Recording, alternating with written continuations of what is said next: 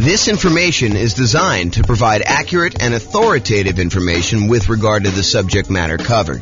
It is offered with the understanding that the presenters are not engaged in rendering legal, accounting, or other professional services.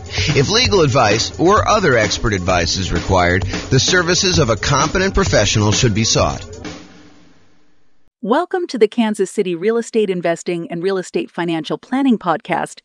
Learn all about investing in real estate in Kansas City, Missouri, with a combination of real estate financial planning and modeling with numbers specific to Kansas City, plus syndicated, more generalized recordings of live and pre-recorded real estate investing classes, not all of them specific to Kansas City. Be sure to stay tuned after the podcast for a message from our sponsors. Hello, welcome. I'm James Orr. Tonight we're going over the Nomad real estate investing strategy. So the primary strategies that we're focused on in the podcast and the classes are the ones on the left here. So buy and hold real estate investing, including short-term vacation rentals. That was last week's class. All the Nomad stuff, which we're covering tonight, Nomad by proxy, Nomad with house hack, Nomad to short-term vacation rentals, Nomad with lease option exit, and then the ultimate real estate agent retirement plan. Those are all the ones I'm going to cover tonight, so I'm not going to go into those. And then house hacking. So this is like our primary group of people that we're trying to serve. So buy and hold, Nomad, and house hackers. And then the secondary strategies, which I'll cover more for being a completionist than really that I'm trying to tailor our classes to this. So you'll get stuff here and there from me. So creative financing, owner financing subject to rent to own, lease option, lease purchase, the ultimate strategy, quick turning and flipping properties, the BRRRR strategy, the buy, rehab, rent, refi. I always have to pause and go through the R's in order. Wholetailing, options and option auction, tax liens and tax deeds, partnerships and syndications, deal maker, syndicator, money partner, and loan partner. And then the stuff I'm not even going to bother covering is real estate investment trusts. Go talk to your stockbroker about those, and covered in other strategies. So if you're like, hey, what about probate, James? Or what about short sales? Or what about foreclosures? Or what about pre-foreclosures? Yeah, those are all going to be sprinkled into all the other stuff. Most of the probate, short sales, foreclosures, pre-foreclosures is going to be primarily creative financing, although they do show up in some other spots. But I'm not going to do separate classes about that as its own strategy. It's really sort of a subset of other strategies. That's why I'm not covering it. So I wanted to acknowledge that I'm not skipping it over. It's just sort of not big enough as its own sort of topic. Does that make sense, everybody? All right, cool. If you got questions, let me know. Interrupt. I do ask that you use the microphone, though, so we can get it on the recording. Okay, so in preparation for this series of classes on real estate investing strategies, I made a database, and I will put a link in the kind of video section for people to go look at. But I made a database in Notion that allows you to go in and look at all the different strategies and all these different characteristics. So you have a handout tonight. It's called Real Estate Investing Strategy Profile, and it's got all these different views or ways to measure investing strategies. Everything from down payment is scalable, how you get into the deals, how you exit the deals, how you do the financing to acquire the property, how you do the financing when you're exiting. All these different areas that are kind of characteristics. So I have this database that I've been working on making for all the different strategies, all the ones tonight, all the ones last week, all the ones in the future classes we're doing on the strategies. And then you'll be able to say, show me all the deals we can do that don't require any money down, or show me all the deals that I can do that are, for wealth building, or that are highly scalable, or that require little money down, or whatever it is that you want to look into. So the database is searchable and also able to be grouped and viewed in different ways. And so the reason I bring this up is if I have a particular strategy and I've grouped it one way, is it possible you'll be like, but James, what about this other really obscure sort of unusual situation where I can do that with this thing? Yeah, so there's exceptions to everything, right? You can do creative financing inside the MLS. It's not likely, right? It's really rare, but you can do it. So I've tried to categorize the strategies, but there are lots of exceptions. Sure, you could find a deal or structure a deal to make choices that are not in line with what I've defined here. But the idea is just because you don't think there's a chance that X can happen doesn't mean it won't happen. This is designed to be a starting point discussion to help you make better investing decisions on your own with additional knowledge. Of course, do your own research and make sure that you understand what's happening. Does that make sense, everybody? Okay. All right, so Nomad variations. This is what we're covering tonight. So there's the traditional Nomad model. And for those of you that have never heard the concept of Nomad before, Nomad is something I named. It's not something I invented because people have been moving into houses, moving out of houses and converting to rentals since the beginning of time. That's why we have a woolly mammoth as our logo. So, way back in the day when people were riding woolly mammoths around, they had their cave and they left their cave and they rented out the cave to the person who was coming behind them and they kind of charged them money for it. It's like that old, okay? So the traditional Nomad model is you buy a house as an owner-occupant. You move into the property. You get owner-occupant financing. There's a reason we want owner-occupant financing. It's because it has a lower interest rate usually, and you have less down payment required. So those are the two primary advantages. So you buy a property as an owner-occupant, you move in, you live there for a year. The year requirement is not something I just made up. It's not mathematically based. It is a document you sign at closing that says to the lender, I agree in exchange for getting this lower down payment and better interest rate loan that I will live in the property for a year. If your lender does not require that, you don't need to follow it. But almost every loan I've ever seen that is like a conventional type loan or FHA loan or VA loan has had this document in there. So you're not going to be able to just say, I'm only going to do a 3-month Nomad. I'm going to speed this thing up. I'm going to do 4 a year instead of 1 a year because James doesn't know what he's talking about. Nope, James does know what he's talking about. If he says a year, it's probably there in the document. So make sure you read it and you understand that if you actually don't live there for a year, you are committing loan fraud. You go to prison for that, okay? So do not commit loan fraud. If the lenders suddenly change it and they say, look, we require now that you live in the property for 2 years, I will start teaching 2-year Nomad. If they tell me 18 months, I'm going to teach you 18-month Nomad. They tell you 3 years, I'm going to teach you 3-year Nomad. Right now, they're telling me a year, so that's what I'm teaching you. You follow the obligations that the lender requires from you. You comply, okay? So you move into the property, you live there for a year. It is a requirement of the lender that you live there for a year. Once you're done with the year, you convert the property to a rental, and you buy your next property to owner-occupy.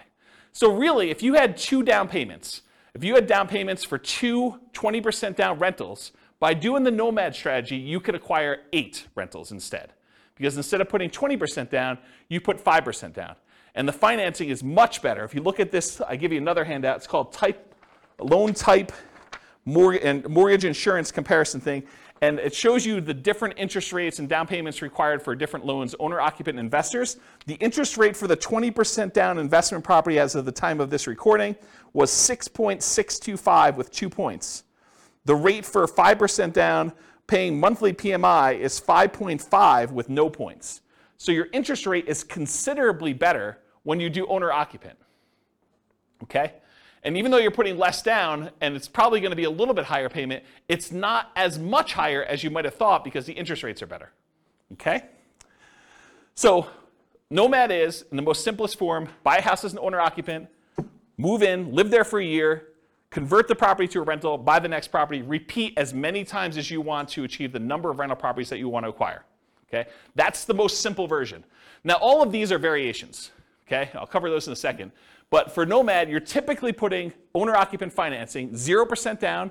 There are 2 primary 0% down loans. The USDA loan for rural properties. So those are the 2, oh, sorry, I only do one of them. So USDA and VA. VA is a loan that you can get if you're a veteran. That's another nothing down loan program.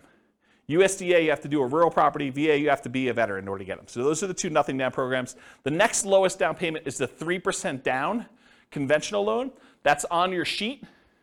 And there's 2 different flavors of that. There's the lender paid PMI version, and then there's the lender the monthly PMI version. You can do an upfront PMI payment. You could pay a one-time lump sum fee and get rid of PMI. So there's really 3 flavors of PMI. But really the 2 that we are going to discuss most and the 2 that are on your sheet are the lender paid PMI or the owner occupant paid monthly PMI. So that's 3% down conventional. The 3.5% down loan is the FHA loan. The FHA loan also allows you to buy duplexes, triplexes, and fourplexes. So you could do a 3.5% down duplex, a 3.5% down triplex, or 3.5% down fourplex. The other loan that allows you to buy multifamily as an owner-occupant is the VA loan. So the VA, you can also do duplexes, triplexes, and fourplexes. Okay? So that's FHA. FHA's PMI never goes away, by the way. It's there forever. So you'll probably want to refinance out of that at some point. Although if you got a really good rate on it and rates have gone up considerably from there, maybe it's still cheaper for you to actually keep the PMI and not refinance. So that could come up too. And then the last one that traditional nomads use, which is probably the primary one that the overwhelming majority of them are going to use, is the 5% down conventional loan.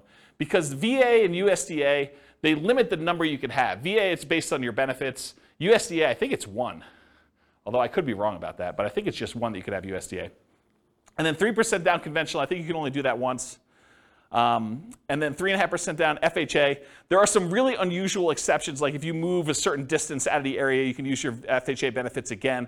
But really, you're only going to be able to have 1 FHA loan on your Social Security number at any given time. And then finally, 5% down, you can have as many of those as you want, as many as you can qualify for. So when people tell you, look, I'm only able to get 10 conventional loans, that's true, except for owner-occupant. You can get an 11th owner-occupant loan. So you could get an 11th 5% down loan. You can get a 12th one. You can get a 13th one. You can get a 15th one. As long as you have your debt-to-income ratio where it is and you have enough income to qualify, you can qualify for as many of the 5% down loans as you want, as long as they're owner-occupant. But once you get to 10, it's going to be really hard for you to get a conventional investor loan, non-owner-occupant. Pause for a drink. Okay. So that's traditional nomad. All the financing stuff pretty much applies to these other ones too. But fixer-upper nomad is buying a property that needs work, where you live in it, you move into the property, you live there, you do the fix-up work, then you convert it to a rental after a year, 18 months or 2 years, whatever time period works for you, but a year minimum. That's what fixer-upper nomad is all about. Buying properties at a discount, putting in money in order to fix them up, and then converting them to rentals by living in them. Different than BRRRR, right? Because BRRRR, you're not living in properties. What's that? You're not refinancing it. You're not refinancing. That's also another good point. Thanks, Nick. Refinance it if you could you buy it with hard money, rehab it, refinance it, live in it? So Rachel asks, are you able to buy a property as an owner-occupant with a hard money loan, move in there, do the rehab, and then refinance it into an owner-occupant loan? You probably could if you could get a hard money lender to allow you to move into a property with a hard money loan. Usually hard money loans are considered commercial loans, and there are different laws and regulations about making owner-occupant loans as a commercial lender. Most commercial lenders do not want you moving into your properties that they have hard money loans on, and so I would think you'd need to probably have a private loan, probably not hard money, or a hard money lender that doesn't really know what they're doing, and they're willing to take on that risk. Or you do all the rehab before you move in, then you move in and do the refinance where you do that. But then that becomes more of a BRRRR. And if you're, I'd have to think about that one. I'd like to talk to you. Yeah, I'd have to think about that one. I don't have a lot of people doing that, but I guess you could do some variation on that. I wonder how the delayed financing loan would work, because usually the BRRRR stuff is at 20% down payment or 80% loan to value. And so that's what we're targeting for our kind of rate and term refi. When you're doing a delayed one and you have rehab money, I don't know if you could do the 5% down loan programs anymore. You might have to still do 20% down, which kind of defeats a lot of the benefits of doing Nomad. So I don't know, I'd have to think about that one. And maybe if a lender is listening to this and you want to research that and reach out to me, my email address is at the end of the presentation. Okay, so fixer-upper Nomad, that's buying a property at a discount, living there for a year, converting it to a rental. Nomad by proxy, how many people like the idea of moving into a property every year? Just one in the room. Okay. Everyone else, Nomad by proxy is getting someone else to move in on your behalf.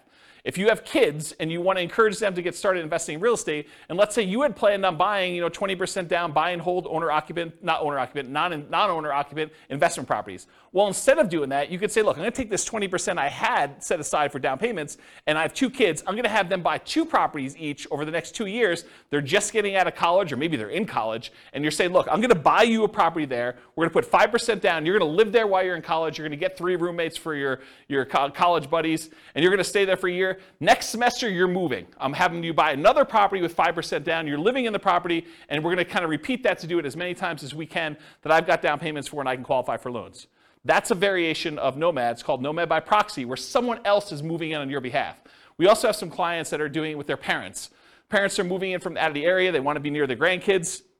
The kids, I guess that's grandkids.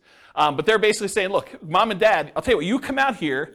I will put the down payment up for you to move into a property. We'll both own the property together. When you pass on, we just have an understanding that I am inheriting this property. You change your will, right? So you can live in it for the year. You're going to pay me rent, but you're going to be the ones that get an owner-occupant loan. I'm going to put 5% down. You're going to move in. You're going to be the owner-occupant on there. I'm going to help co-sign because you're retired and maybe you can't qualify for the loan. Maybe you don't have the down payment, but that's another version of Nomad by proxy. Okay, Nomad's a short-term rental. So same idea. You Nomad, you move into, you buy a property, you live there for a year. But at the beginning, bless you, at the beginning, you decide, hey, look, I'm not just buying a straight up long-term rental property. I want to find a property that has really good short-term rental or vacation rental properties where this would be a great vacation rental once I move out. And so you move there, you move into the property, you live there for a year, and at the end, instead of converting it to a year-long lease with a regular tenant long-term rental type property, you convert it to a short-term or vacation rental. And you're just renting it out to, you know, like weekend people in for whatever they're doing.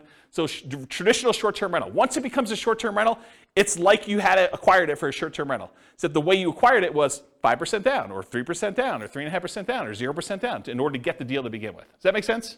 Okay. Nomad with house hacking. So some nomads buy a property with the intention of having other people living in the same unit. The most common one is duplexes, triplexes, and fourplexes, where someone buys a duplex, they live in one half, and they rent out the other. That's the most traditional kind of house hacking thing, except with Nomad, you're buying the property with the intention of, after a year, I'm moving out, and I'm converting all of it to a rental. And then I'm going to buy my next property, and buy my next property, buy my next property. And most of the time, you're unable to do like sequentially a lot of duplexes, triplexes, fourplexes because you're limited in the loan types that allow you to do these multifamily. You can only do really one FHA. Maybe you get one, maybe your spouse gets another one. Maybe you get divorced, get remarried again, you get your next spouse to do a third one.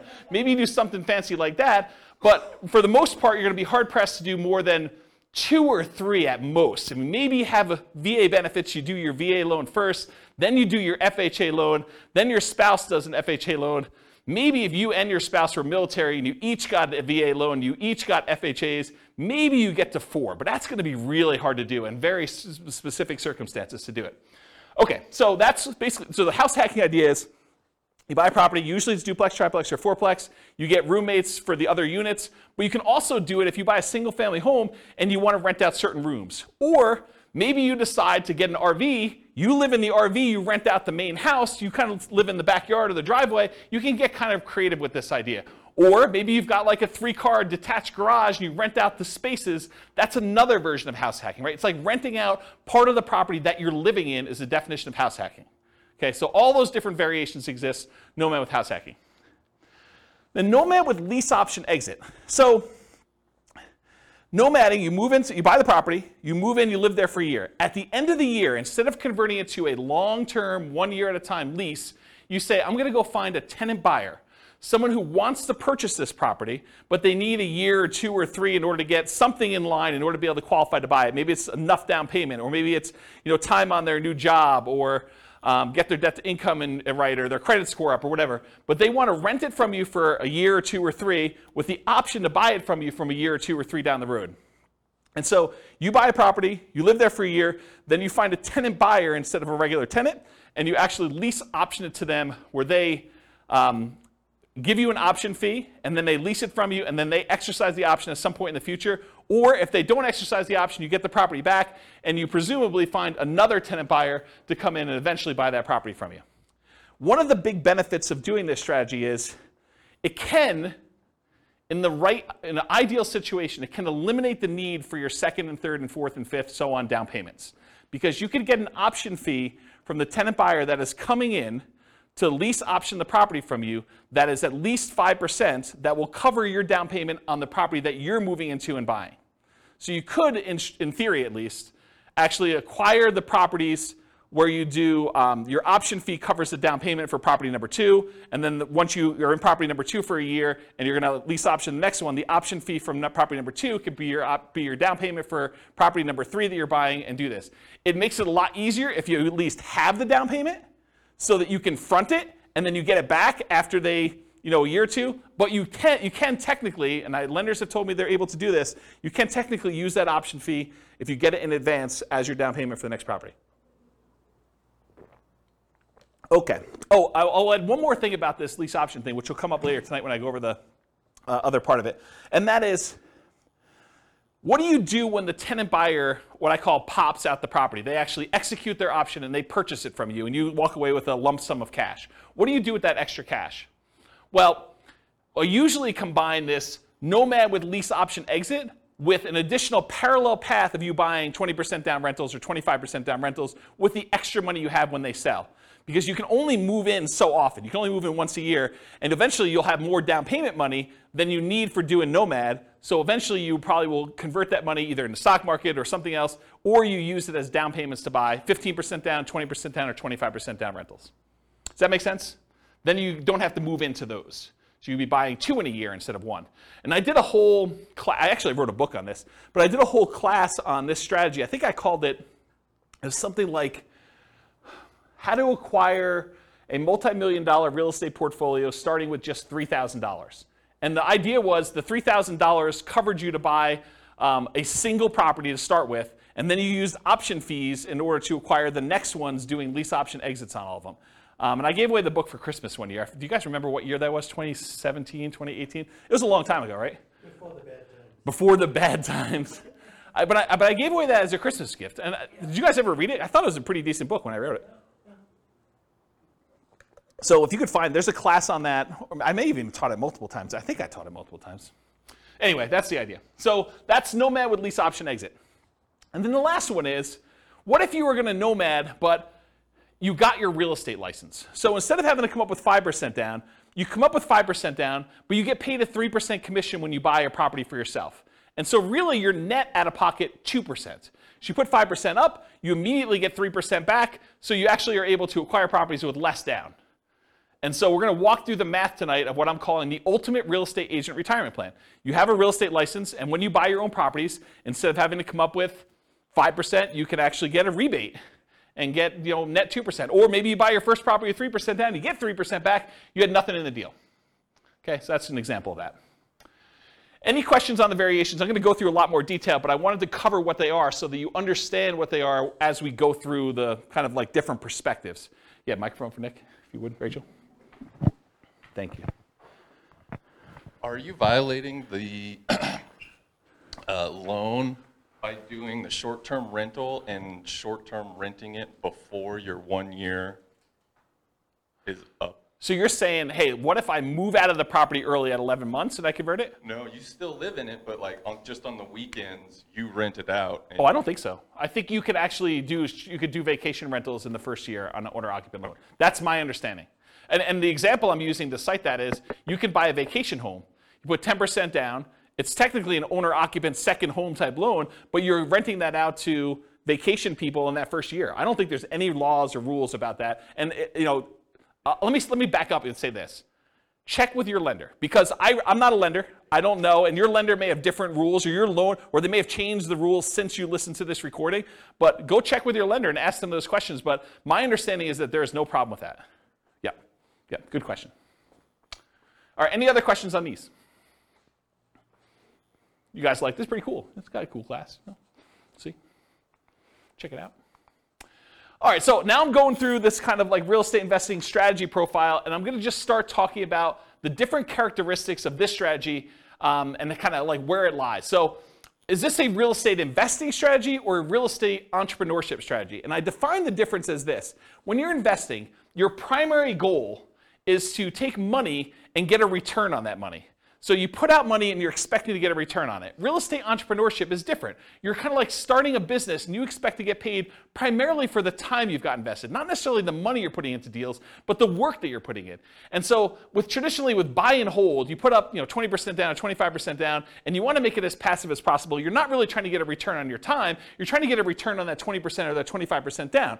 When real estate entrepreneurship, you might be going buying properties creatively, lease options or subject to or something like that, where you're primarily going out, you're doing marketing, you're talking to sellers, you're getting a seller to agree to some type of creative financing deal. Maybe you're not putting a lot of money in the deal, but you have a lot of time and effort put into it. And so that's real estate entrepreneurship, where you're trying to get a return on the time you put in primarily versus the money. So nomading, in my opinion, is investing. Is you're putting up some money and you're doing this. There's not a lot of extra work to nomading, more so than just picking out the property, acquiring the property, and moving in. So most of the time, people are typically thinking of nomad real estate investing as an investing strategy rather than real estate entrepreneurship. However, there are strategies that are more entrepreneurial. They take more effort and more work. For example, fixer-upper nomad. You're moving into your property. You're doing manual labor. Either you're managing a contractor or contractors or trades in order to come in and do stuff for you, or you're doing it yourself, or you're actually swinging a hammer and laying flooring and painting and stuff like that in order to do that. That's pretty active. That's pretty entrepreneurial, in my opinion. So these are more entrepreneurial. Fixer-upper nomad, nomad to short-term rental. Unless you're hiring a property manager and it's really hands-off for you, that one's probably going to be more hands-on, more entrepreneurial, more active. Nomad with lease option exit, you're finding those tenant buyers. That's a lot of extra work. You're kind of managing that process of seeing them through to actually buying the property from you. That's a little bit more work. So those are a little bit more entrepreneurial in my mind. Now, remember I said at the beginning there's like exceptions. You're like, James, what about this? Yeah, it's gray, right? I mean, some of these are more than others, but it's not like black and white. This is that. This is more investing. These three ones are more entrepreneurial. Not that they are absolutely entrepreneurial and these are absolutely investing. Make sense, everybody? All right, cool. Money required. We talked a little bit about this, so I'm not going to cover it in ridiculous detail, but typically for these nomad properties, 0% down, that's the USDA, the VA loan, it's all on your sheet, by the way, if you're kind of follow along on the top there. So typically 0% down, 3% down for conventional financing, 3.5% down for FHA, and the VA and the FHA are the ones that you can do duplexes, triplexes, fourplexes, and single-family homes with, or that 5% down conventional, which is the overwhelming majority of what my clients are doing. They're usually using 5% down, okay? So typically for the money required, you need that down payment, 0, 3, 3.5, or 5% down, plus you need any deferred down payment. Here's what I mean by deferred down payment. So you need to come up with the 0, 3, 3.5, 5% down immediately when you purchase. But sometimes when you buy a property with 0% down, or 3% down, or 3.5% down, or 5% down, you're gonna have negative cash flow. If you had put 20, 25, 30% down, you wouldn't have negative cash flow. So you could choose to put more down and not have negative cash flow. Or you could choose to put less down and have negative cash flow. So what is that negative cash flow really? It's deferred down payment. It's the money you're paying monthly instead of coming up with an extra $60,000, $70,000, $80,000. So are you okay with $200 a month negative or $500 a month negative instead of $60,000? And the $200 a month negative may be for a year, 2 years, 3 years. So the idea is that instead of coming up with the $60,000 more for down payment to have break even or positive cash flow, you could say, I'm willing to pay this $200 a month because I only needed to come up with 3% down or 0% down or 5% down or 3.5% down in order to acquire this property. So for money required, you need the initial down payment, 0, 3, 3.5, 5%, plus any deferred down payment, aka negative cash flow, plus reserves. Right? You're not going to do this kind of real estate investing without having adequate reserves. All right, so those are the three sources of money that you need to do these types of deals. You might also see less frequently when you're doing nomad by proxy, when you're the one moving in but someone else is providing the down payment. So you might actually be the one moving into the property, but your parents are doing the down payment for you. Or you're the grandparents and your kids are providing the down payment for you. So you might not need that money. You might use a lease option, non-refundable option fee, deposits on properties, that you're moving out of as the down payments for purchasing the next property with Nomad with lease option exits. We talked about that before. You get the option fee after the year for that person to become a tenant buyer, move into the property with the right to buy it from you. And that option fee is usually non-refundable. It's negotiable, but it's usually non-refundable. And so you get to use that without having to worry about having to come up with it again. And it gets, in most cases, it is applied as a down payment toward their purchase. Okay? So talk to your lender about how to structure that correctly for you. But when you're doing these things as far as money required, you may not need the down payment if you're using the option fee from the tenant buyer to provide your down payment for the next one. Although it's much easier if you have the down payment and you just get reimbursed, right? From just a logistics, mechanical way of it works. If you've got the 5% sitting around, knowing that after you close, you're going to get that back, a lot easier to structure than having to get it in your hands before the tenant buyer moves in, before you actually close on the loan, because what do? Do you go under contract when you don't have that in your hand? That's kind of iffy, right? I mean, you risk your earnest money. It's a little harder to structure that way. You can, but it's harder. Or rebate on down payments with that ultimate real estate agent retirement plan. Instead of having to come up 5% down, you come up with the 5%, but you immediately get 3% back. or putting more down or buying all cash. So you don't have to do 5%. Most of the time we do because we want to have good reserves and use that money for additional down payments elsewhere or additional investments elsewhere. But you could decide to put 20% down, move into the property, and do Nomad that way. Just most people are not. Or if you want to buy all cash, you could do that too. There's another little variation here for Nomad to short-term rentals. If you're doing that vacation rental thing, technically you could do a vacation home. It helps if it's, I think it's probably required actually, that it's in another geographic location for that second home, and for those you put 10% down. So you can get another vacation home in wherever you want to vacation. You vacation in it, a couple weekends a year, and then you rent it out short-term rental for the rest of the time. So you could do that also, usually in parallel for that second home. Any questions on these? Cool. Credit required. So this is traditional owner-occupant financing. You got to qualify for an owner-occupant loan. So you must, I think I hit this home. Did I not cover this? You must move into the property or you're committing loan fraud. Is there anyone confused about that? You got to move into the property, otherwise it's loan fraud. So, and if you're doing Nomad by proxy, somebody has to move into the property. And don't think, I'm going to fix this. James doesn't know about this. No, James has looked at this for a long time. He has not found a way around it. If you think you found a way around it, you can try to reach out to me and tell me, but I'm going to tell you it's probably loan fraud, okay? So you got to move into the property you're committing loan fraud. Usually you're required to live there for a year based on a document that you sign at closing to get your loan. Now there are exceptions to this. You get divorced, I think that's an exception. If you get transferred for work, I think that's an exception. But there are not that many exceptions to this. So, what? My lender calls it a life-changing event.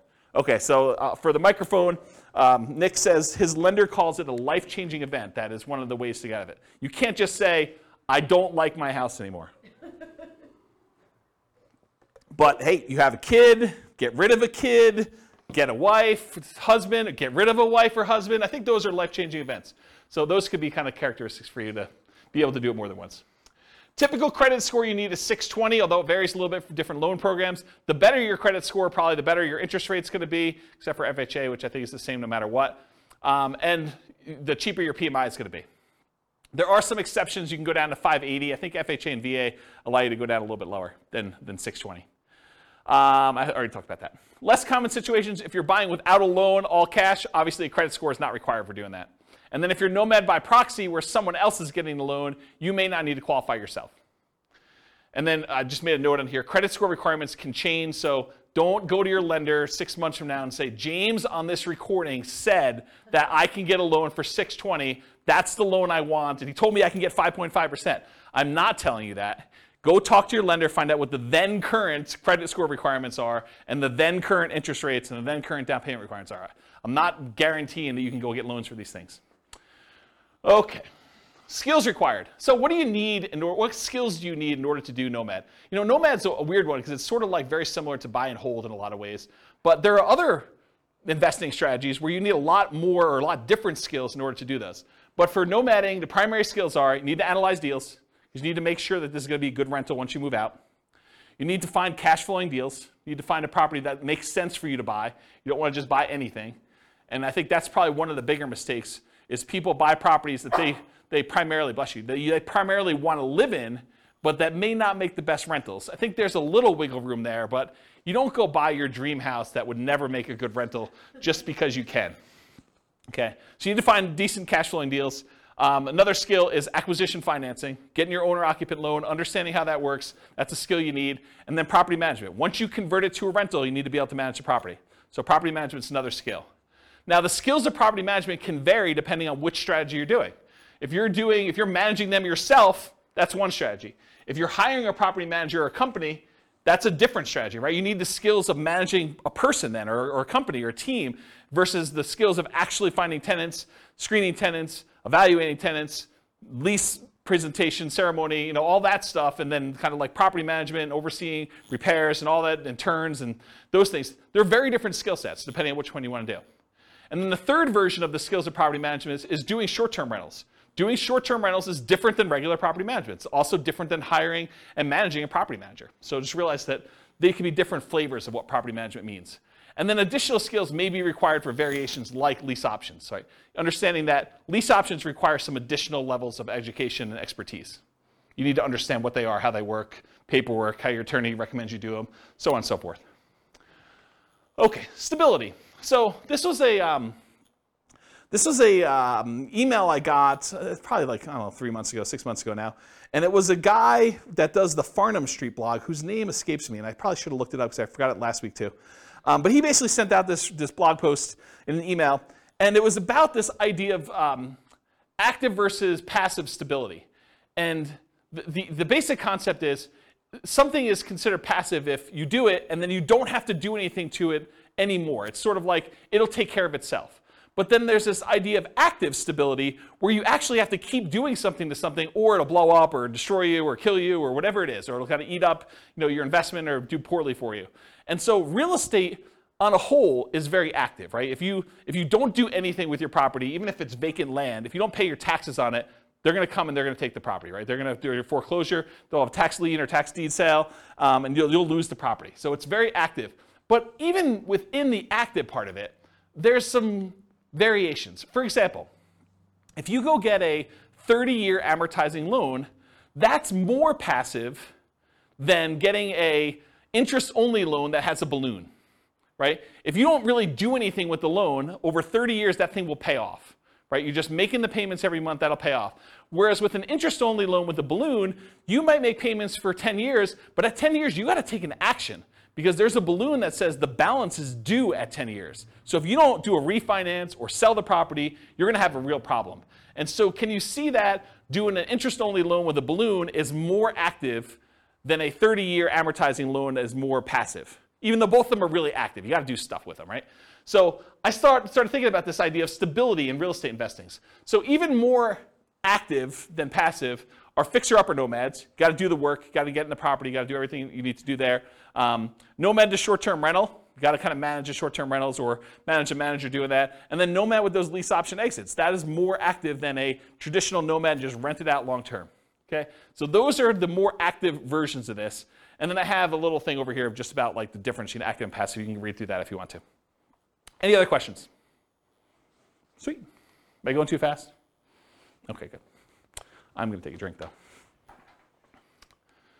Scalability.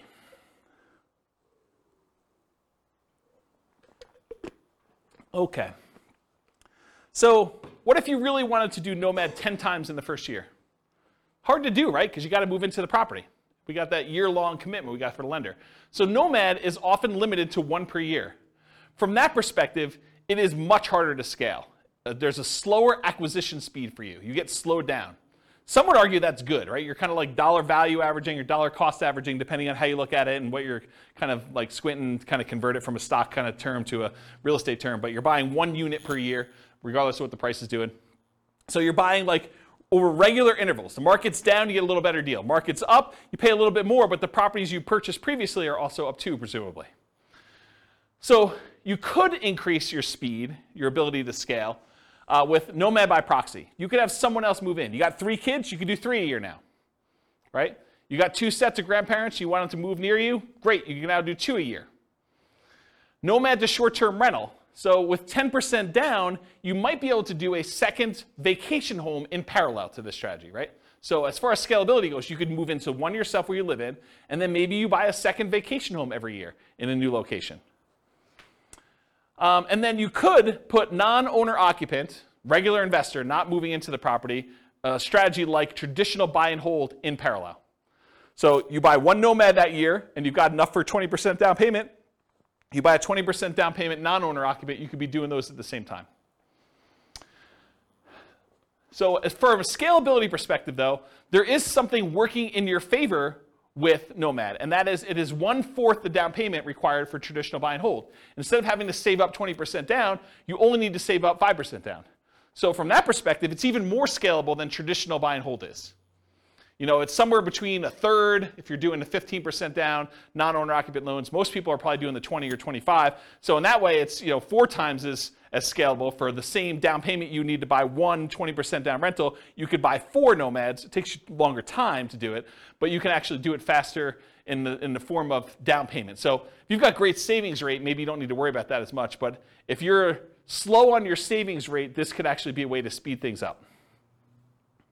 Also, 5% down payments, the owner-occupant ones typically have better interest rates. So from that way, it helps you as well. Any questions on scalability? Risk exposure. So I would consider Nomad to be a medium risk strategy. I don't think it's a low risk strategy, and I don't think it's a high risk strategy, because there are things that are riskier and there are things that are less risky. But I would consider this to be a medium risk strategy. And so here are some of the risks you have when you do Nomad. You have what I call amplified returns. Because you're putting less down, sometimes as little as 0, plus some closing costs and stuff like that, sometimes as little as 0 down, your returns get amplified. If things are going well, they get amplified positively. If you make $12,000 in appreciation in 1 year on a very little or 0 down investment, your returns look amazing, right? You put $1,000 into the deal, you make $12,000. That's like crazy, crazy good. However, what if property values went down that year? Well, they get amplified in the negative direction as well. So if you have a loss, they get amplified negatively. If you have a gain, they get amplified positively because your down payment is so much smaller. Another risk is increased likelihood of negative cash flow, right? If you're only putting 5% down or you're putting 0% down, your chances of having negative cash flow are greater than if you put 20% down or 25% down. So I think that is an additional risk that you have. Now remember, that negative cash flow is really a deferred down payment. So you could argue that it's less risky because you don't have to put the full $60,000 out all at once. You can put out $200 a month and keep a really big buffer in reserves instead, right? So in that way, it seems a little less risky, but it is a risk that you have this probably negative cash flow. You could have a price decline during ownership. Property values do not always go up. Sometimes property values go down. I mean, I have to say it because otherwise people say, oh, James told me it always goes up 3% a year. What's going on here? So price declines can happen during ownership, and rent declines can happen. They're not as common as well, but you can see soft rental markets. If vacancy rates are really far up there and you want to get your property rented, you might have to drop rent. Just because you got it last year doesn't mean you'll get it this year. So you could see rent declines during ownership, and your credit is at risk. If you're signing on these loans and something really goes wrong and you're unable to make those payments, you could get a foreclosure. And then finally, you have all the typical tenants/property management risks.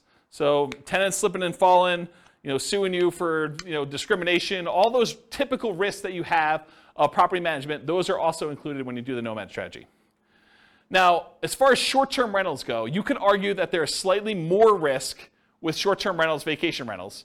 You have more people in and out of the property, more chances for slip and fall, less familiarity. There's all sorts of additional, subtle additional risks there. But you also have additional income coming in, presumably, from doing a short-term rental. Otherwise, why would you do it? Why wouldn't you just do a long-term rental? But you're getting this extra income, so I think that sort of offsets some of these additional risks that you might have. So I don't know, maybe it's a little bit more neutral, but you also have an unusual risk with short-term rentals, and that is the risk of kind of like HOA or city or county or local governments or even insurance companies changing their policies such that the property you were once using as a short-term rental can no longer be used as a short-term rental. So I think that's an additional risk that you're less likely to see with long-term, year-long leases, buy and hold type rentals. Any questions on risk exposure? Is this helpful for you guys, kind of seeing it's all broken out this way? Are you seeing the form, those that came, who came last week? Just you, right? Are you seeing the parallels of how this works now? Yeah, this makes a lot of sense. That's the idea. I try. All right, so profit speed. How quickly and what magnitude of profits do you see? So how quickly do you make money and what size of money do you make at what interval? So if you guys have seen this before, this is my return quadrant. The return quadrant shows you the 4 different areas of return you get by having a rental property plus reserves. So on the left-hand side is cash later, appreciation, and debt paydown. It's money that you're seeing in your return, but you're going to have a hard time accessing until you either sell the property or you do a cash out refinance.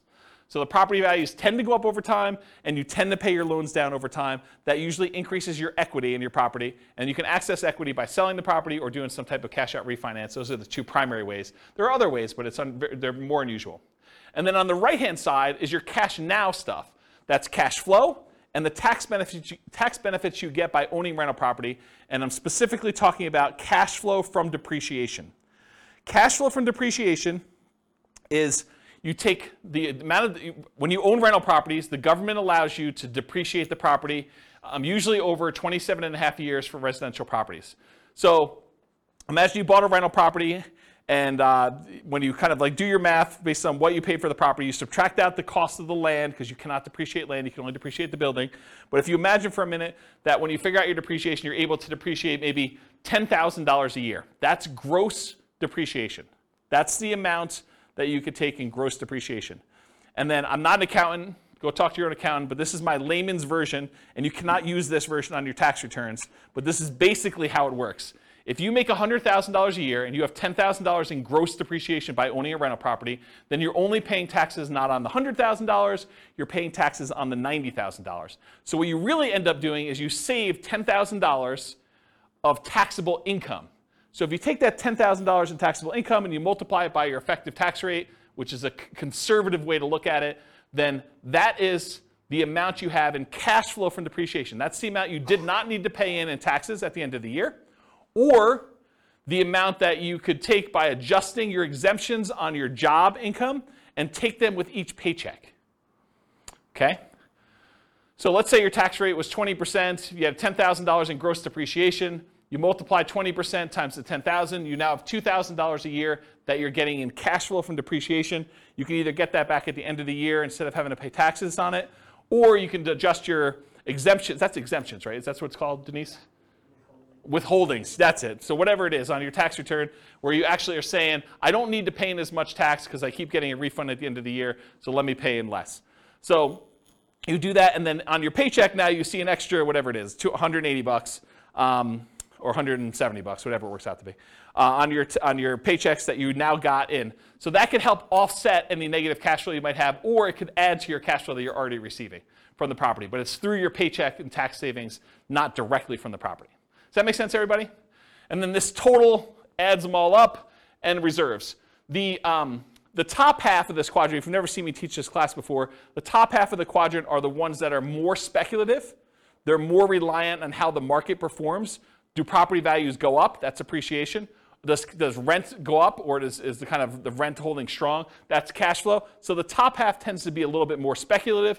The bottom half tends to be a little bit more contractually or government implied regulation sort of thing. So you either get the debt pay down based on the loan you have, it's a contractual obligation you have with the lender when you get your loan, or tax benefits, that's part of tax law. So these tend to be a little bit more certain, less speculative in what your returns are. Okay? And then reserves is the amount of money you're getting on the money you have set aside for reserves, whether you're keeping that in a savings account and getting 1%, or you've got it in the stock market and you're getting 8%. The amount of return you're getting from having those reserves set aside, so that when you need to access them, we got to take that into account, because we're going to divide all these other returns by the amount you have in reserves as well to show what your overall return is with the drag of having those reserves. So we got to give you credit for the money you're earning on the reserves. So that's why it's there too. Okay, so let me make sure I cover what I wanted to cover in here. So with Nomad, you typically can start seeing the appreciation and the debt pay down within 30 days, right? You buy the property values go up, you pay down the loan a little bit, you start seeing those right away. However, cash flow you don't get till a year, and your cash flow from depreciation you don't get till you convert it to a rental. So if you're house hacking, you get a little bit of it now, but really you're primarily seeing that a year from now when you convert it to a rental. Rents and security deposits are typically paid in advance, so you do get that a little bit more up front. Short-term rentals, while you're still living in a property, can speed up your time to receiving cash flow. So you could, on weekends, short-term rental your property as a vacation rental. Lease options, you typically see an upfront option fee. So that's another speedy thing if you're doing a Nomad with lease option. Using a property manager can slightly delay your time to producing cash flow once you convert it to a rental, because most property managers are not giving you the security deposits or the cash flow as soon as your tenant moves in. Usually there's like a bookkeeping delay, maybe even a little delay for having some reserves with them or whatever they're doing. And then usually we think of this as a percentage return of the amount invested. It's either cash on cash return on investment or a cap rate. Cap rate is the return you get if you bought the property all cash. And then I talked about cash flow from depreciation. Any questions on profit speed? Cool. Finding deals. So how do you find these crazy Nomad deals? Well, the primary way that most people find Nomad deals is through the MLS. The MLS has the largest selection of properties, and so most of them are finding it through the MLS, the multiple listing service. There are some other ways to find them. Another common way is for sale by owner, And there's really two main groups of for sale by owners. There's the actively marketed, all the for sale by owners that are putting signs in the yard, putting their properties up on Zillow or other websites to advertise that it's actively for sale. Those are the actively marketed for sale by owners. But then there's a whole separate group of for sale by owners that they haven't told anyone their property is really for sale. Those are sort of what I call the hidden for sale by owner group. And you usually find those through either marketing to properties that are not advertised for sale or networking. You're talking to somebody and they say, hey, I'm considering selling my property. And you're like, oh, I'd like to buy it. And that's considered a hidden for sale by owner because no one knows about them. They're not actively advertising. And then a more unusual way of finding deals is wholesalers.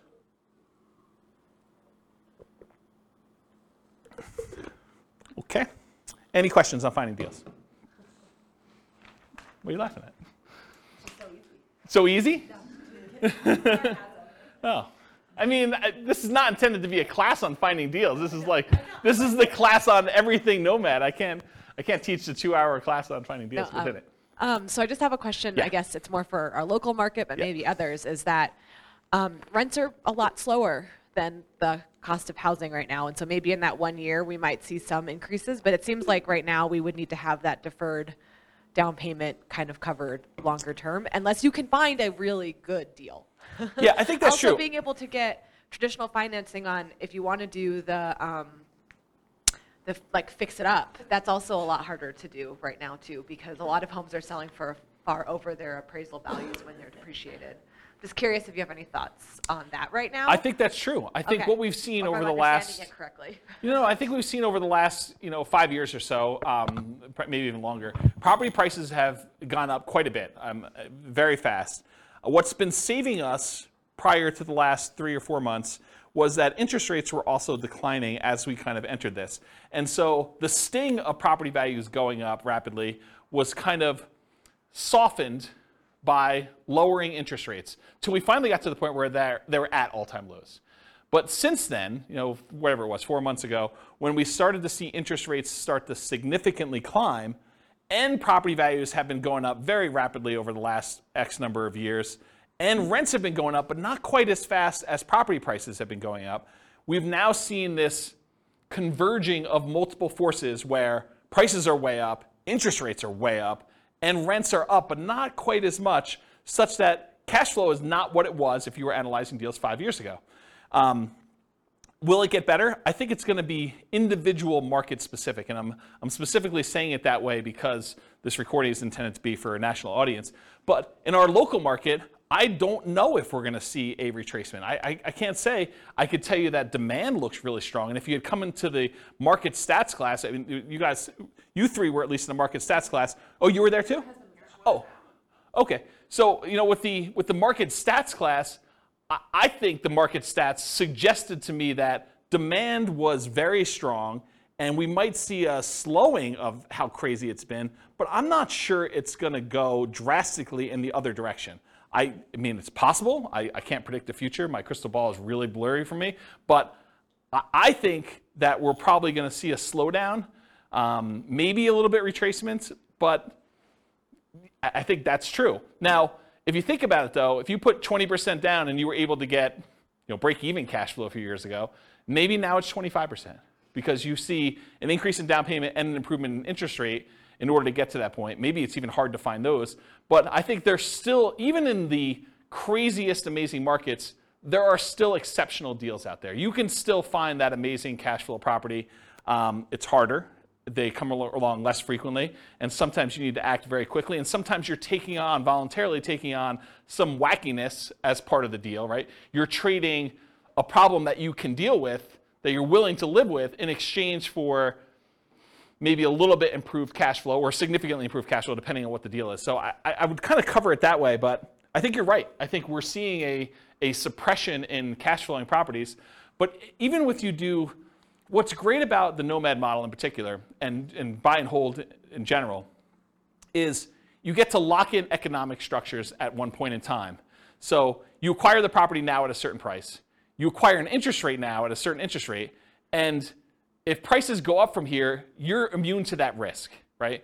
you benefit from increased price appreciation. You benefit from rent appreciation now. And you're not hurt by increased interest rates, at least directly. You may be hurt by the market overall by increased interest rates.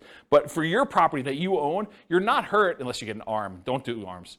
Just get the fixed rate 30-year financing.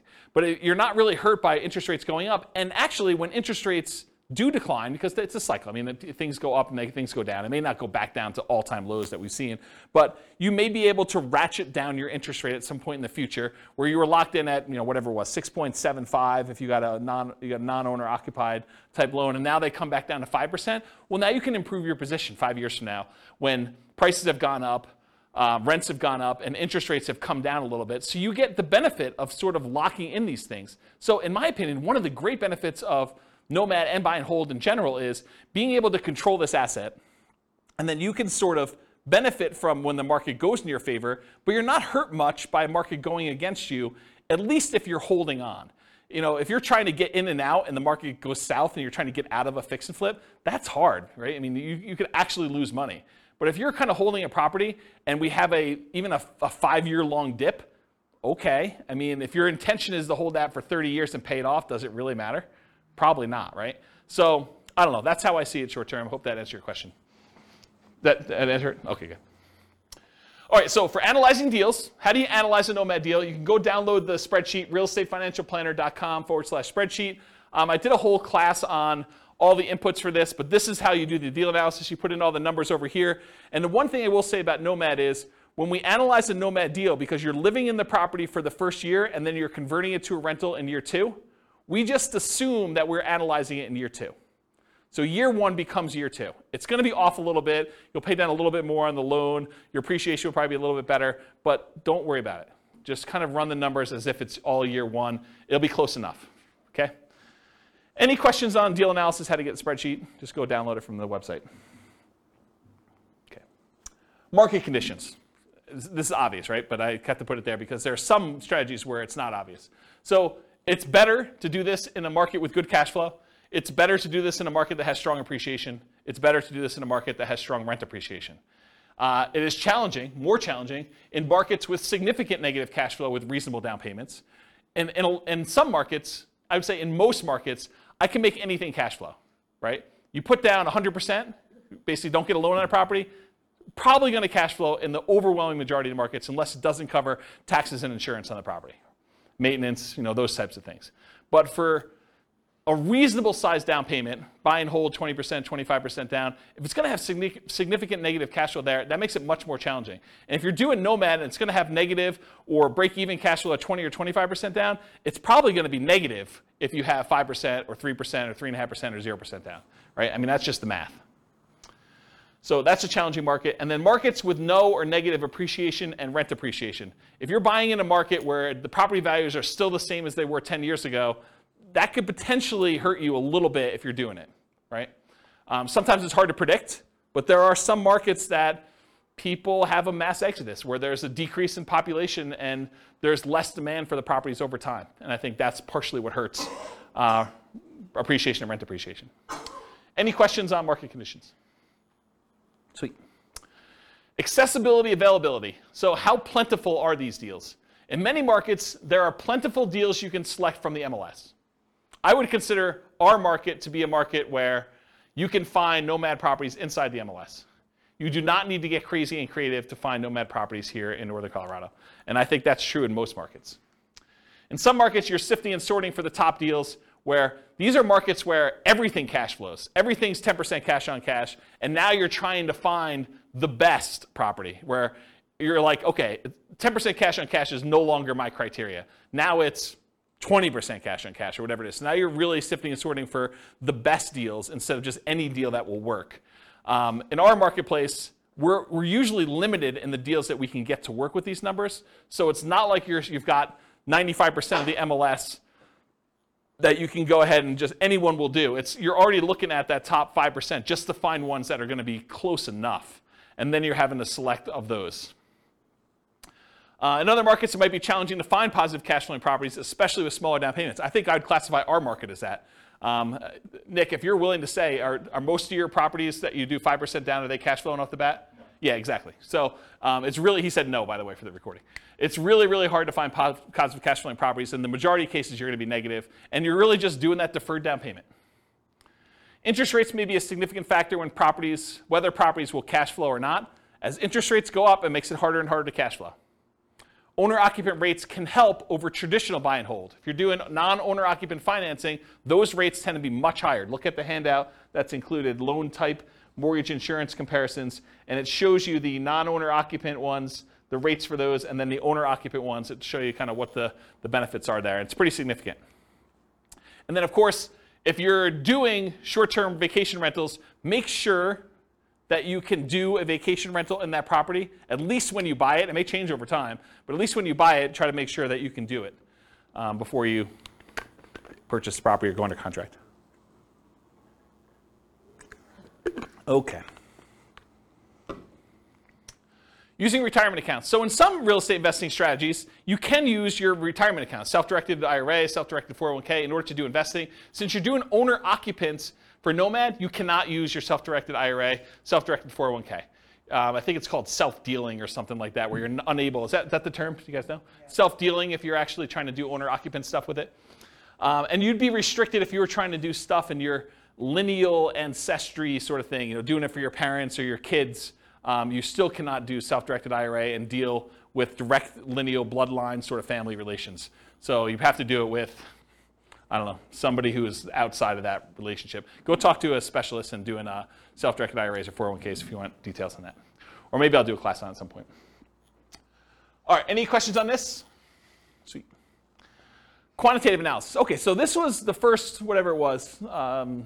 I can't even do math now. First 5/8 of the class was all about sort of like a qualitative analysis showing you like how the different characteristics of this as a real estate investing strategy are, and I kind of measured some different things to show you this is how it is. The second half, I'm really going to focus, second 3/8, I'm going to focus primarily on more of a quantitative study of like, how does this strategy compare if we're doing buy and hold? With my thinking being that as I do different strategies over different classes, over different kind of nights and stuff like that, I will kind of reference back the other ones that we did to show how those did numerically, and then how does that compare to the strategies that we've already covered. So you'll be able to see tonight at least buy and hold to Nomad, and then as I move forward, I'll look back at buy and hold and Nomad and whatever we're doing that night to kind of give you a comparison. So that was my thinking. We'll see how it goes because it's already getting overwhelming with just the buy and hold comparison, but that's my intention as of right now. So here it is. How well does Nomad perform toward achieving financial independence? That's primarily what I'm looking to measure. And as I go through these, one of the things I realized very quickly as I went through them, because I was making decisions as to, well, I'm not going to show 30 examples of this one. I could show 30 examples of this strategy versus 30 examples of this strategy. I'm just sort of showing one or two of each kind of group, but each individual sub-variation of Nomad could literally be its own full-day seminar, not even just one class. It could be like a full day of, let's go over all the different ways that Nomad with lease option could work and how that impacts your ability to achieve financial independence and how they compare and risk. And there's there's a lot of stuff. So I have a lot of stuff I can cover over the future. So there will probably be their own eventual full classes on each. And there probably are at least a full class or several classes on them. It is, and this is kind of like a warning to you. It's naive to generalize these results. Okay, so if you go and say, oh, James said, and I'm making this up because I don't remember, James said lease option is the best strategy I should do, so I'm always going to do lease options in every situation. And he says Nomad by proxy is the second worst, so I should never do that one. Oh, that would be bad for you, because this was a very specific situation for a very specific group of people with very specific amount of money they've got coming in, and property prices and appreciation and their rent to price ratios. Like all those things will come into play. And I think I talk about this at the very, very end, but you can't just assume that because I told you X was the best, that X will always be the best in all situations for all people, including you. Okay? But I'm going to show you like a very specific situation and how it plays out for them. All right, so for quantitative analysis, we're going to do Nomad. We're going to do 5% down payment with PMI. For Nomad to short-term rentals, I've done significantly higher income. I think I increased the income you're getting on rent by 25%, and then significantly higher expenses. I changed maintenance from 10% to 20%. In many cases, there's usually more work involved in that one as well. So part of the increased income that you're getting from doing short-term rentals is your labor, right? It's like you need to figure out what your dollar per hour is in addition to the extra income you're earning by the kind of characteristics of that. Then I'll do fixture upper Nomad, Nomad by proxy, Nomad with house hacking, Nomad with lease option, and the ultimate real estate agent retirement plan. All the ones we covered, I'm going to do examples of. Okay. So first, I need to tell you how I define financial independence, because I think that's important for you to know what I'm measuring. So financial independence for me in this definition and what we're doing tonight, and I think it's a good general one, but it is when your investments provide your minimum target monthly income in retirement. What some people might call lean fire or just regular fire. It's when your investments provide you enough money coming in where you can live off of those things without doing additional work. You may choose to do additional work, but you could actually stop working. It consists of three things. Thing number one, any passive income you have coming in from Social Security, pensions, or annuities. Those are your three sources of passive income. If you could think of another one, let me know. It also consists of, number two, any net cash flow after all expenses from rentals. So net expenses after vacancy, property management, maintenance, taxes, insurance, mortgage, principal, and interest. Like all of those things that get included in there has to be net cash flow after all of those. And then finally, number three, whatever yearly safe withdrawal rate you believe is correct times the amount you have invested in stocks or bonds or something else. You cannot double dip and count equity times your safe withdrawal rate. That's already being counted in your cash flow. You can't count the amount you have in your pension if you're already counting that somewhere else. This is additional money that you have invested most of the time in stocks or bonds, but it can be anything else, okay? And that's the return you get on those. So it's three things: that passive income from Social Security, pensions, and annuities, net cash flow from rentals, and then your yearly safe withdrawal rate on any invested assets, okay? Those are when the sum of all three of those, when those exceed your minimum target monthly income in retirement, you meet the definition of being financially independent. That's my definition for tonight. Any questions on that? Cool. So all of these assumptions are changeable. I will put the links to the actual scenarios. You can copy them into your own account, and you could say, oh, I'm not like this person. I make X amount more or X amount less, or my properties are this or that or whatever. All of these things, all these assumptions are changeable, but this is what the situation is. So I picked an arbitrary couple. They're married. They're both 21 years old. They recently graduated from college, and they're working in a technology department of a large healthcare business. They have a total of $10,000 saved up between the both of them. It's not each, it's combined. They earn a total of $72,000 per year combined, not each. Another way of saying this is they each earn $18 per hour times 2,000 hours per year worked equals $36,000 per year each that they make. They're saving about $1,000 per month before they buy any houses. If they were to buy a house, it would be less because their cost of renting is lower than the cost to buy. Okay? But right now, if they're renting, they're saving $1,000 per month. They are obsessed with achieving financial independence so they can retire early. They want to find their best path to financial independence together. For the modeling, they're both taking Social Security at age 67, and I incorrectly modeled it such that they worked through 67, so the amount they collect in Social Security at age 67 assumes they work through that full time period. Technically, if they retire early and they stop working, Social Security will be a little bit lower for them. But then they would have already had enough financial independence from their other assets where it shouldn't matter. That's why I was able to justify it to myself to let it go. So Social Security estimated based on them working until age 67. So I said that. Any questions on this? Cool. So I highlighted on your loan type mortgage insurance comparison sheet the different owner-occupant loans and the interest rates. So we didn't use FHA or USDA or VA or 3% down, either of those, or the 5% down lender paid.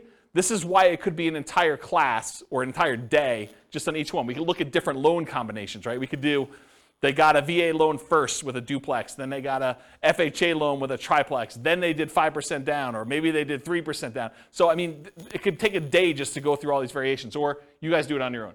What I did is I said, okay, they're doing 5% down with monthly mortgage insurance at 5.5. That's what I use for that, okay? Any questions on loan? Okay, these are more changeable scenario assumptions. I said, let's model this for 60 years, 720 months. I went and I looked up what their kind of like generic effective income tax rate would be for earning that $72,000 a year. 17.85% is what their effective income tax rate would be for that. I assumed it's a 3% inflation rate for the entire period. You know, we're seeing a higher than inflation right now. Maybe it'll be lower in the future. Maybe it'll be 3%. Who knows? The Fed's stated ideal inflation rate is 2%, for those that know. We assume 5.5% mortgage interest rate, owner-occupant rate with 5% down. I assume they're using a 4% yearly safe withdrawal rate. So any extra money they have invested in the stock market, I'm using 4% safe withdrawal rate to see if that contributes to them achieving financial independence. So they'll have their rental property income from the stuff they're doing with rentals, but any extra money they have set aside, we can use that towards seeing if they qualify for being financially independent. They need $5,000 minimum target monthly income in retirement in today's dollars. That does adjust up with inflation over time. So 10 years from now, it's not $5,000, it's whatever it is, $6,000 and change. I'm guessing, I don't know if that's the exact number, but it goes up over time. So the kind of like hurdle, the threshold for them to be considered financially independent is getting harder and harder the longer they wait. Another way of saying that, okay? And why did I use 5,000? They make $6,000 a month. 6 times 12 is 72, right? So why am I using 5,000 here for a minimum target? Because they're saving $1,000 a month. So this is sort of like the money that they're living on. When they're finally financially independent, they're retired, they don't have to save that $1,000 anymore. Okay, so we're saying that they only need $5,000 to be considered financially independent. And just arbitrarily, I said that 10,000 is their ideal lifestyle. So we'll see, maybe not tonight, but we'll see in other things that I do when they achieve $10,000 as an ideal target monthly income retirement as another chart. Any questions on these assumptions? Sweet, take a drink.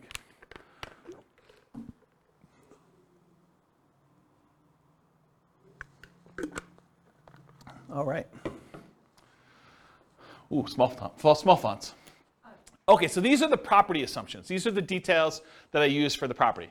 So I'm assuming it's a $375,000 property. It is not based on Northern Colorado. It's a generic sort of like skewed a little higher than average property for the U.S. So 375 property value, purchase price, and it goes up at a rate of 3% a year. The same rate as inflation. For a fixer-upper Nomad, for the one when I do fixer-upper, they're buying it at a 10% discount. That's what my assumption was, okay? I'm assuming they put a 5% down payment, so it's 5% of purchase price for down payment. There is PMI. For the fixer-upper, I'm saying they need to spend, bless you, I'm saying they need to spend $12,000 in fix-up money, as well as the down payment and any closing costs in order to fix that property up and capture the 10%. So it's not like they got 10% profit. They got a 10% discount, then they had to put $12K up in order to capture the rest of it, okay? For lease option, I'm using the option fee for paying the down payment on the second property on, so it does not require a 5% down payment for subsequent ones after the first one. They got to save up for the first one now. And then for the ultimate real estate agent retirement plan, I'm assuming they're getting a 3% rebate as a commission. Everyone knows that real estate commissions are not fixed. They are negotiated, and that 3% is arbitrary, and I picked it. I'm not saying that that's what you will always get. Could be higher, could be lower. It's whatever you negotiate. I'm also saying 1% of the purchase price and closing costs at the time of purchase. There are no seller concessions, so the seller is not contributing towards your closing costs in any way. The interest rate is 5.5 for the 5% down plus PMI. It's a 360-month mortgage term, 30-year loan. Rent on this property is $2,600 per month, but rent increases at a rate of 3% per year as well. So rent keeps pace with inflation. You could argue that you might be able to do better with lease options. So I didn't do this, but you could say, look, I'm allowing these guys to buy the property.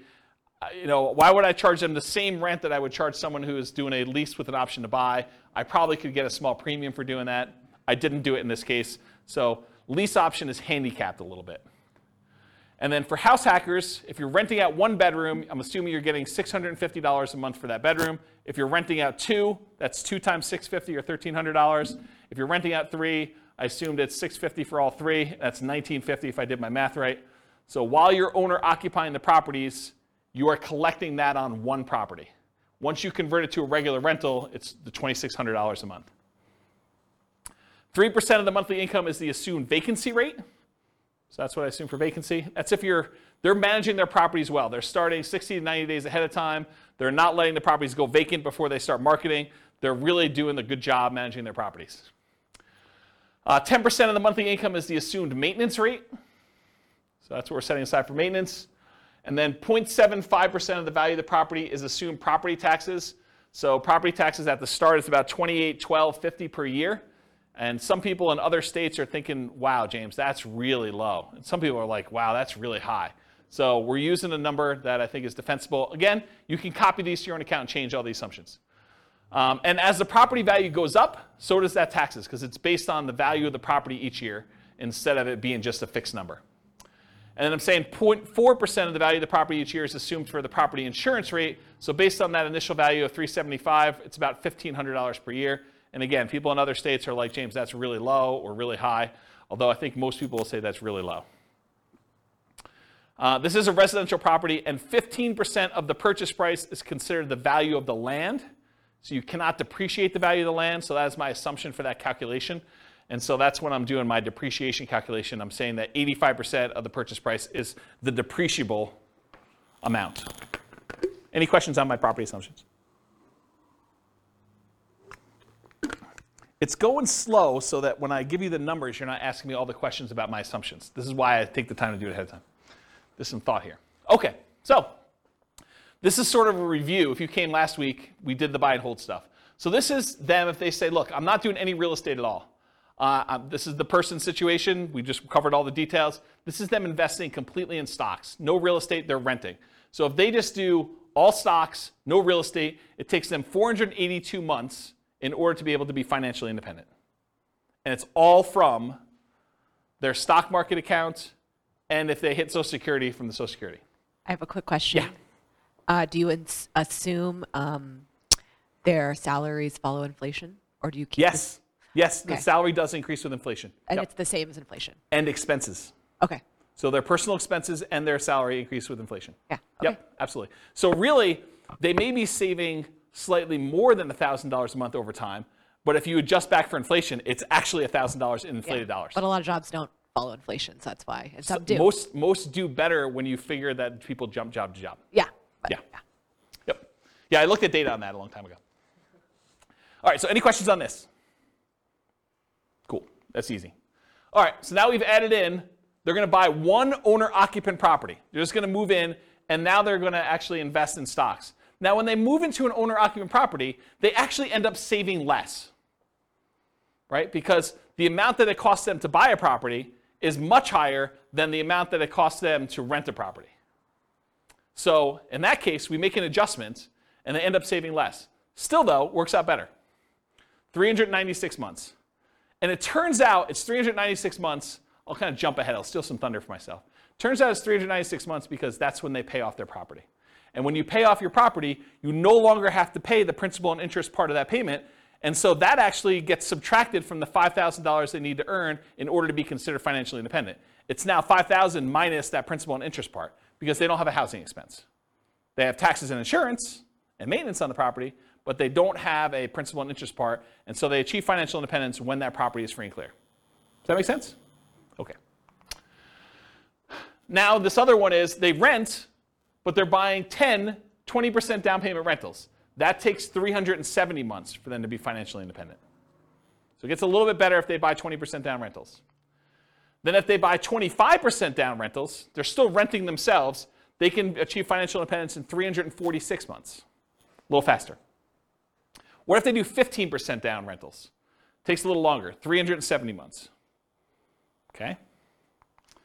To rent or buy. Should Norm and Norma keep renting for $1,800 a month? It increases with inflation, or buy a property with almost $600 a month higher monthly cost. They go from saving about $1,000 per month when renting to about $420 per month when they buy a property to live in.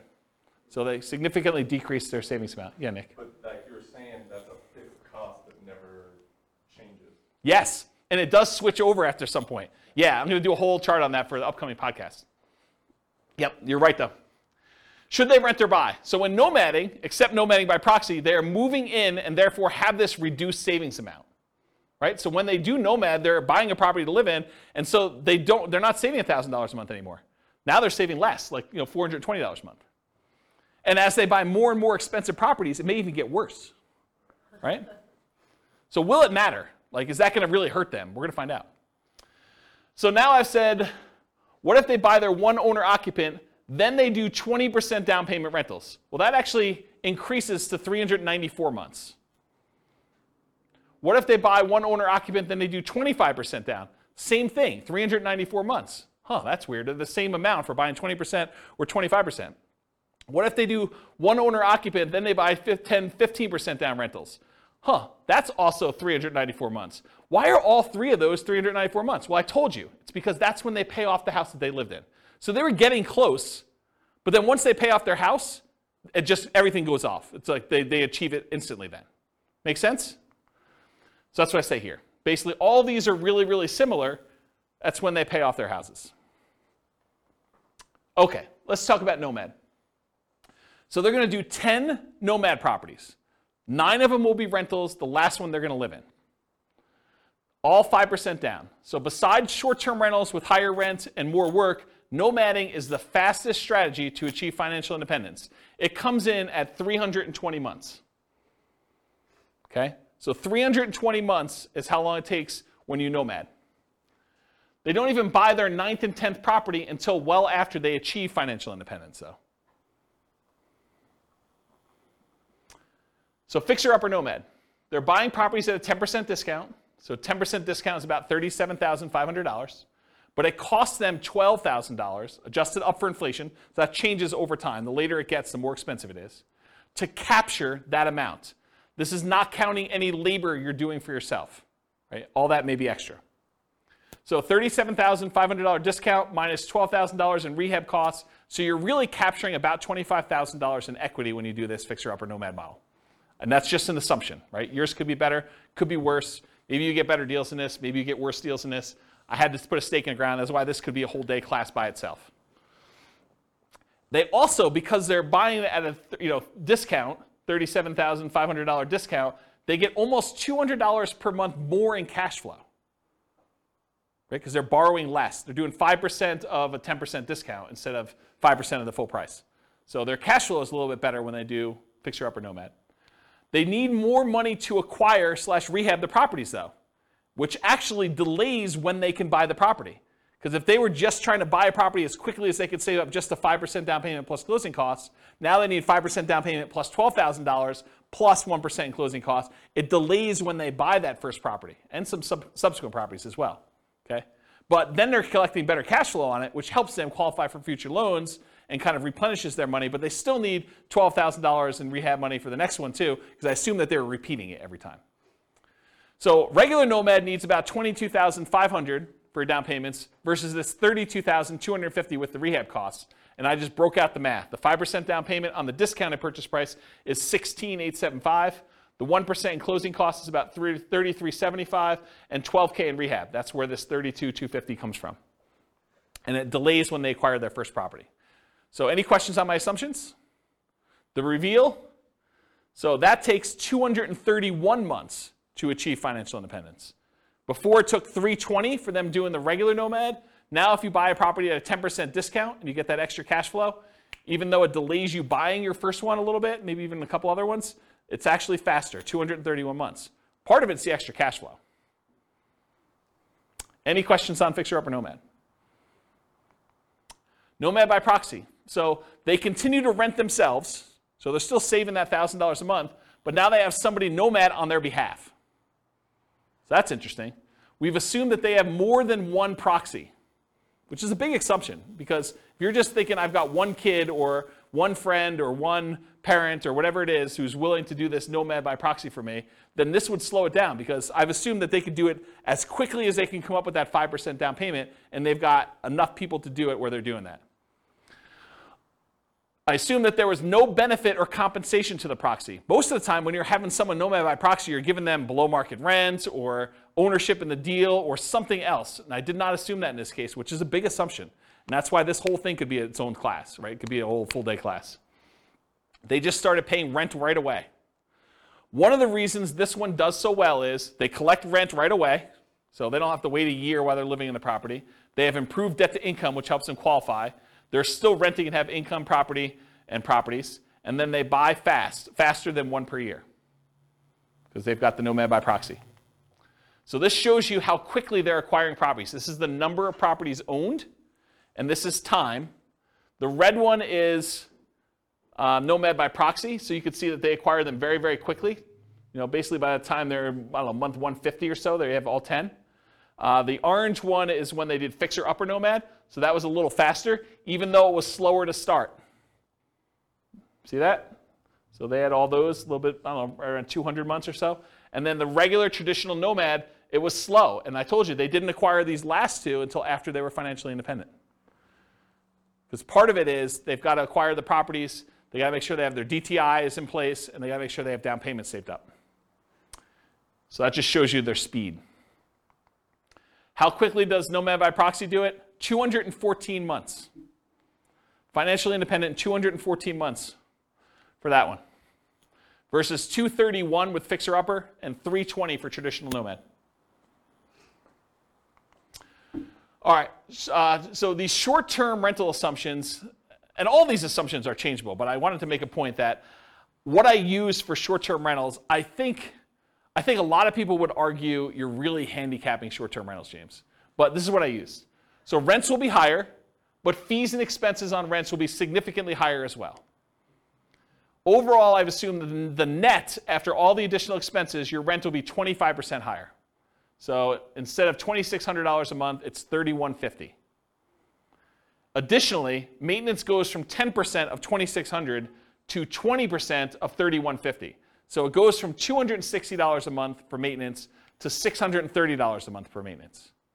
And you may say, James, that's not high enough, or James, that's too low, or James, that's too high. I don't know, whatever you want to say. But the reason I made a separate slide is, you want to change my assumptions, please do. Okay? So the increase, in my opinion, is modest, but it still impacts achieving financial independence. It could be higher or lower. I don't know. I've just sort of made up numbers. I'm not an expert in short-term rentals. All right, so the nomad to short-term rental is 154 months to financial independence. Yeah, exactly, right? So you go from 320 months for the traditional model all the way down to 154 months for achieving financial independence with nomad to short-term rental. Retire at 33, is that what we figured out? Retiring at 33. Realize too that this assumes you keep doing that model after financial independence too, right? Because you're basically assuming you're continuing to get that. We could model it and say, once you achieve financial independence, let's go ahead and go to long-term rentals to make this more passive and see how that looks. Or once you get to the point where your long-term rentals would support you at 100% of your minimum target monthly income in retirement, then convert it back to long-term rentals and reduce the workload. But otherwise, you're being active, right? This is more like a part entrepreneur business for that. Okay. Nomad with house hacking. So essentially the same as getting a side hustle. I want to stop and make a point about this. If you get a roommate and you're collecting $650 a month from that roommate, mathematically, it's the same as you getting a $650 a month extra job, right? You're just getting extra money coming in. It counts as a side income. So when I model it, I literally model it as an extra income. That you're getting $650 a month as an extra income source. That's how I plug it in. So I just have the income starting at month 33, which is when they buy their first property. It takes them a while to get to the point where they can afford the first property, 33 months. So I have it start at 33. And I ran 3 different scenarios, with 1 roommate, with 2 roommates, and with 3 roommates, just to see how the difference worked out. So with 1 roommate, it's an extra $650 per month. With 2, it's $1,300. With 3, it's $1,950. And then once the year is up, or once they buy their next property and they move out, then they bring these roommates with them, in theory, and they convert the last one to a regular rental getting $2,600 a month. Does that make sense, everybody? Okay. So if you get 1 house hack roommate, it's 263 months to financial independence. If you get 2 house hack roommates, it's 238 months. If you get 3 house hack roommates, it's 214 months. And in this case, once you achieve financial independence, I jettison your roommates. You no longer need them. You just keep living in the house from there on, right? Because once you get there, the income that you were getting from that doesn't count anymore anyway. So I just said, let's just get rid of it. Okay, so you have enough financial independence income sources from the rentals and any money you have in the stock market and whatever else to support your minimum target monthly income in retirement without the extra roommates in house hacking modeling. Okay, any questions on this? This is nice to see, kind of like the comparison. All right, so I just want to remind everyone what this deal is. So traditional Nomad, you buy a home as an owner-occupant, you live there for a year, then you buy a new home, you convert the previous to a rental, and you repeat the process until you reach your financial goals as many times as you want. With Nomad with lease option exit, you buy a home as an owner-occupant, that's the same. You live there for a year, that's the same. You buy a new home, that's the same. Then you convert the previous to a lease option tenant buyer. That's different. And you replace sold properties with new properties. And you repeat the process, okay? So lease option is different than traditional Nomad because you're putting tenant buyers in there, and then any ones you sell, you take any proceeds you have, and you're at least in one of the variations, you're buying replacement properties with 20% down or 25% down. All right, so here's the challenge with this.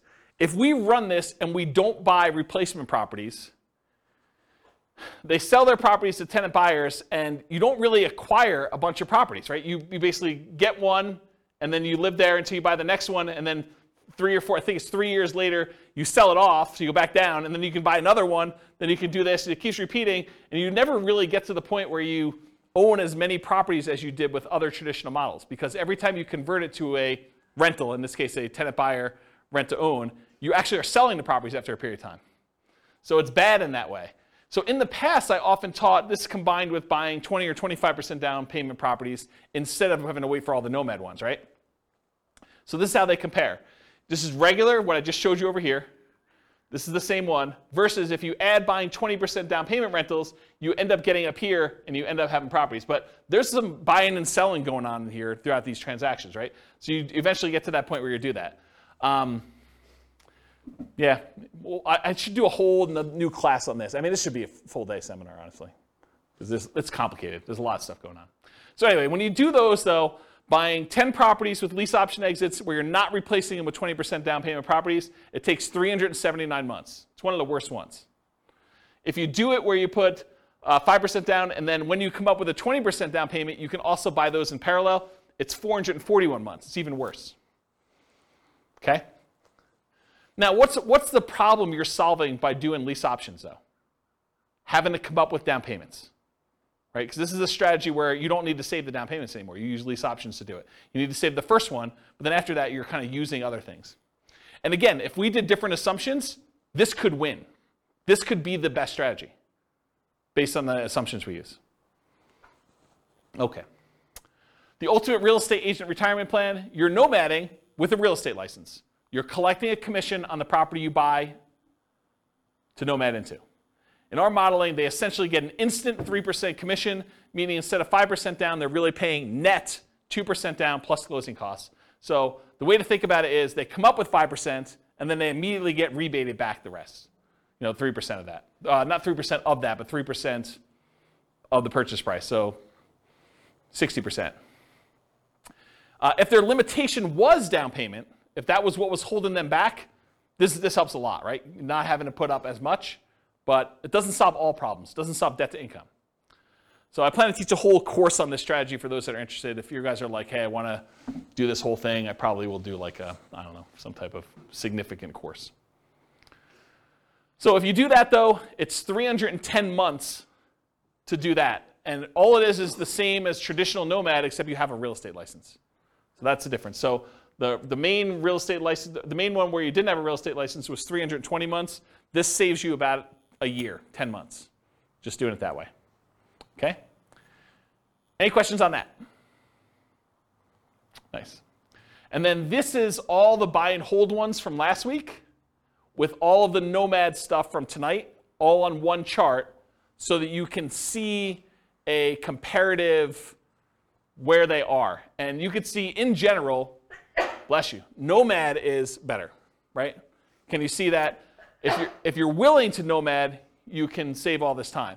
And I agree. I think Munir was the one who said at the beginning, no one wants to move, right? Who wants to go and move into properties? But you make a compelling enough financial argument. You're like, is moving worth 50 grand? Or is moving worth 10 years of not working? You start getting to these points where you need to make that decision for yourself. Is a really sucky weekend worth, stopping working 10 years from now? 10 years earlier than you would. And only you can make that decision, but that's how I think about it. What's the maximum number of properties they own? What's the maximum number of properties they own, or like what in those cases? I got lost with how many properties they own. It gets confusing. So in most cases, it's 10. There may be a couple that are unusual. Like I think the lease option one where I allow them to buy 20% down rentals as well, I limited the 20% down ones to 10 and also the Nomad ones to 10. So you could technically earn 20, but they don't get there. And then I think I think when I did the buy and hold one last week, I did one owner occupant and then 9 additional rentals so that they all had 10 to max. But we could go look at that. I mean, we have charts on everything you want to see. But I think it's 10 for most of them. So it's 10 moves. 10 moves for Nomad. Sorry. Oh, yes. That's what I was getting at. Is how many times do you have to move? Yes, 10 moves for Nomad. And this is another reason why we need to do a full day class, because I could show you what 5 Nomads look like. Or I could show you what 3 Nomads, then 20% down after that looks like. And those can become interesting because you decide, hey, listen, I'm only willing to do this 3 times, but then I'm willing to do 20% down after that. And now I have like an asset base and some cash flow to help me with my savings, and I'll get to there. That might speed things up enough where the 20% down now looks a lot faster because it was slower before, right? Like this could be a way to jumpstart things and combine them. Or maybe you're like, I'm willing to do short-term rentals for the first X years, but then after that I'm done. Or I'm willing to buy a certain number of properties till I have kids and then I'm done. Or I can't start nomading until my kids are out of the house and then I start nomading. So there's all sorts of variations on how to do this. And that's why there's probably multiple full-day events for doing modeling like this. Or copy them into your account and change the assumptions yourself. Because you change and we're talking about very specific characteristics of the properties. You change it to our numbers around here, they look different. You change it to numbers in Greeley, they look different. And one of the things I'm doing is if you go to realestatefinancialplanner.com/model, what I'm working toward, and it's in very late alpha, kind of where I describe it for those that are programming people.